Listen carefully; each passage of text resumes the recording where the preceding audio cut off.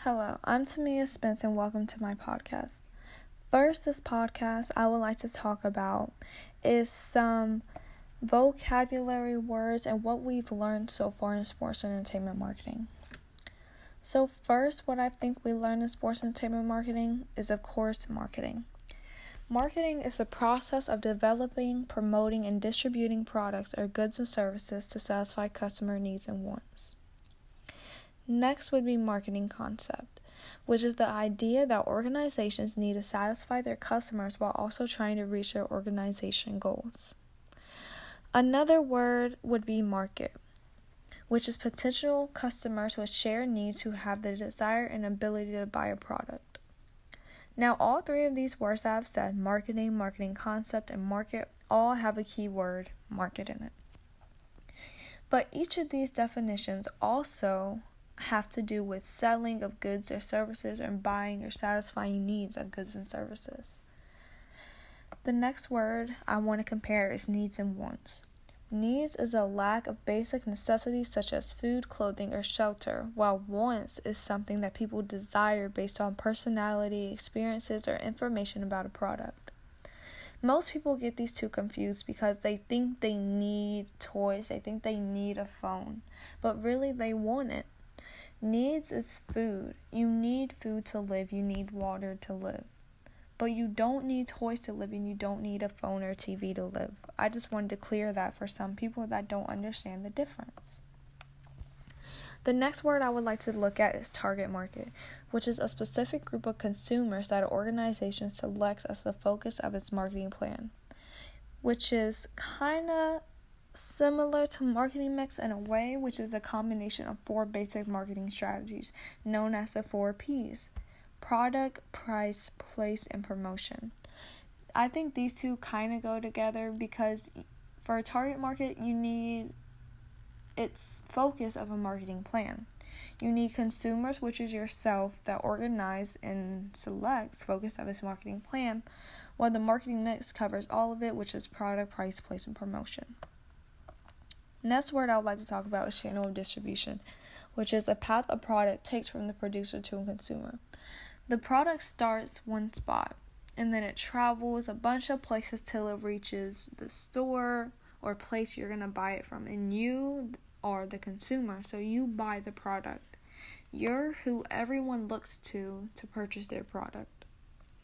The next word is profit. Profit is the money left after all costs of expenses of a business are paid. Profit is something that you have to make based off of what you sell. If I sell pets, if I sell dogs, then after all these dogs have been sold or an amount of dogs have been sold, I make a profit from it, and then I can use that profit for needs, wants, anything you want. Helping more dogs get more homes, anything.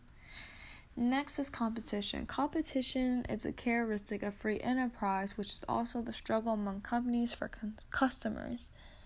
It's like Samsung and Apple. These two are competitors.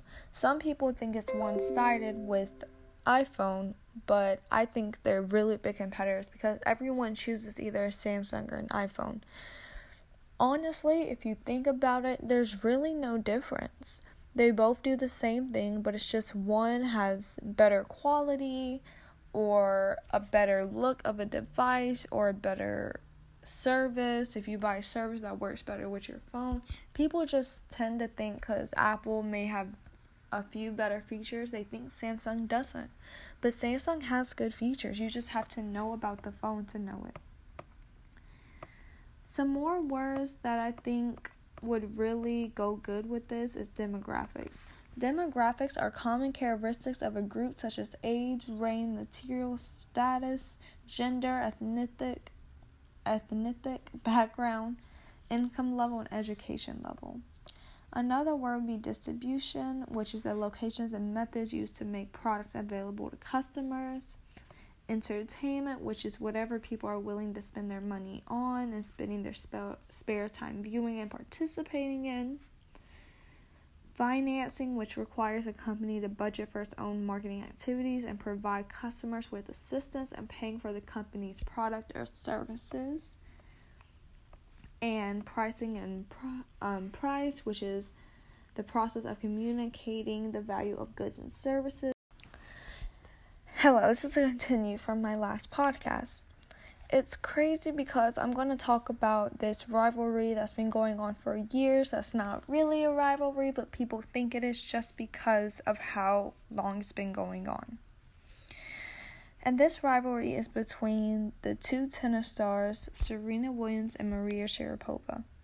So first, how did we get to the point in the Maria versus Serena rivalry? With Serena on a staggering 8-match winning streak against Sharapova. It's crazy because they've been doing this for 13 years and both have been winning and losing at the top.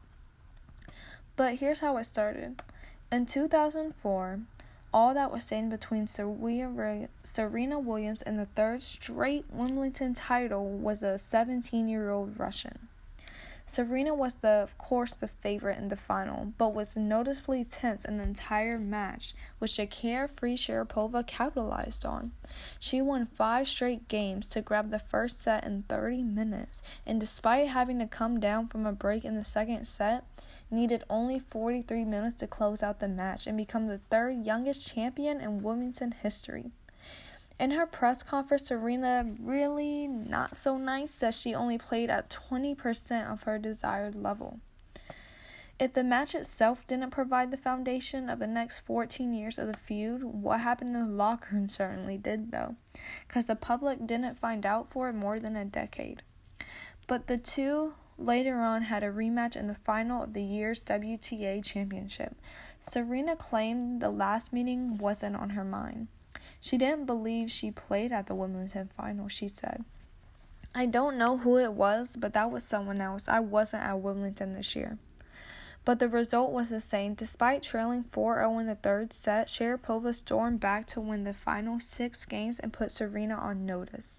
The Russian led the series 2-1, and the tennis world was primed for another great rivalry. But Maria also hasn't defeated Serena Williams since, because next would be the domination. Their next meeting took place just 2 months later in the semifinals of the Australian Open in the match, with its 2-6, 7-5, 8-6 scoreline live to the hype. This was happening, and it was all downhill from there. Sharapova won 5 games combined in her next 2 losses to Serena. She lost 19 of her next 20 sets. There was a 6-0, 6-1 beatdown in a highly anticipated 2012 Olympic gold medal match. In their last 8 matches in the biggest events, slams, WTA championships, and Olympics, Sharapova hasn't won a set. Since 2007, Serena has won 94% of the sets they've played, 34 out of 36. Overall, the streak has lasted 18 matches over 13 years after starting the series down at 2-1. Serena now leads 19-2. Or look at it this way, the last time Sharapova defeated Serena, Facebook was the Facebook. It's not like there's a good answer as to why Sharapova hasn't won a match in the rivalry in more than 700 weeks.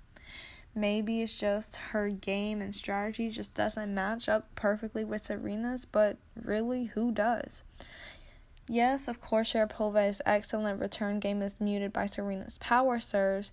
Yes, Sharapova's second serve is one of the greatest liabilities for any recent tennis great, but those aren't reasons why the series should be set 4-7, 14-7, not 19-2. Maybe it's mental, the theory that breaks new ground, mind you, which is especially odd given the most mentally tough player this side Serena is, Sharapova herself. They've also had some beef, which wasn't great, but they weren't exactly breaking each other's hair in the locker room. But it also wasn't until 2013 that their shade went public. It's crazy because Serena took huge shots at Sharapova without mentioning by her name. She quoted, "She begins every interview with, 'I'm so happy, I'm so lucky. It's so boring, she says in a loud voice. She's still not going to be invited to the cool parties, and hey, if she wants to be with the guy with the black heart, go for it, she said. The quote-unquote guy with black heart was thought to be Sharapova's boyfriend at the time, who briefly dated Serena in the past. But Sharapova also fired back before the Wimbledon by bringing up rumors of Serena dating her coach. At the beginning, with some pleasantries, Sharapova dropped the bomb, quote-unquote. If she wants to talk about something personal, maybe she should talk about her relationship and her boyfriend that was married and is getting a divorce and has kids. Talked about other things, but not draw attention to other things. She has so much in her life, many positives, and I think that is what it should be about. But then she came at the memoir in the last year's quote-unquote unstoppable My Life So Far. Sharapova stroked the fire by telling the story all the way back to that Wimbledon final so many years ago. She quoted, "What I heard when I came into the locker room after the match was Serena Williams bawling. Sobs, she was crying. I got out as quickly as I could, but I knew she was there. People often wondered why I had so much trouble beating Serena. My record against her is 2-19. To me, the answer was this in the locker room." Quoting, "I think Serena hated me for being the skinny kid who beat her. Against all odds at Wimbledon, but mostly I think she hated me for hearing her cry. Not long after the tournament, I heard Serena tell a friend, who then told me I will never lose to that bleep again," was she quoted. But going back to more of their beef, there's been a lot to unpack. Why was that a tacit understanding between them two? Why was hating the skinny kid, who is also taller than Serena, why would that lead to a mostly one-sided big-time rivalry in sports history? Is she trying to just justify her losses to compete against Serena, or is she admitting that she motivated Serena in being quote-unquote unstoppable? The psychology between the comments are fascinating, but it's still crazy how Serena's first extensive comments about the book came in Paris ahead of their non-meeting in the 4th round. It's classic Serena. But why would you say it and then it be something that has nothing to do? Maybe the lack of self-awareness or the complete disregard for it is staggering. Without rehashing Serena's entire history, it's not a stretch to say she's been a apologist to the opponents and officials at anyone else on the WTA. She's quote-unquote always said women should bring each other up. Was she saying that while threatening to shove tennis balls at line women or shouting?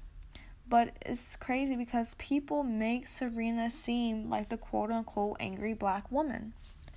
But I'm not going to get into racial things about tennis because that's definitely not what it's about. But it's still a walkover for Serena, because Serena plays multiple times, days, every day. She plays to her hardest and then gets shoved down by a Russian who tries to come up with excuses of why she can't beat her. You can't beat Serena because she's a force to be reckoned with. Serena comes with power, strategy, shots. She comes with everything that's needed to play tennis. Why do you think tennis is really named after her? But this rivalry, I think it's gonna stop because it's no rivalry. Yes, Serena plays to win, especially against Sharapova because of her first 2 losses, which were really hard on her. I mean, you go to these big 2 tournaments and then lose to a newcomer who just walked in. But I have props for Sharapova. She's definitely tried and worked hard to be ranked number 1.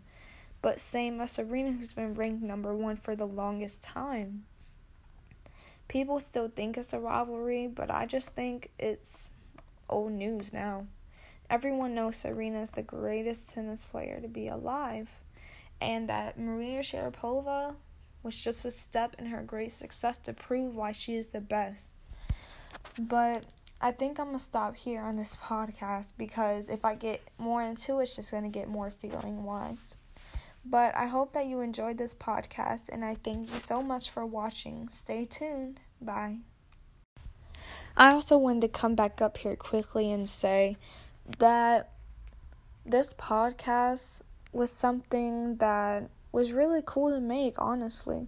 There's a lot of ups and downs in making podcasts about sports and especially rivalries, but it's just crazy to think that maybe one day I'll actually do this. But once again, thank you for listening and tuning in to my podcast. I'm Tamia Spence, and I hope you enjoyed.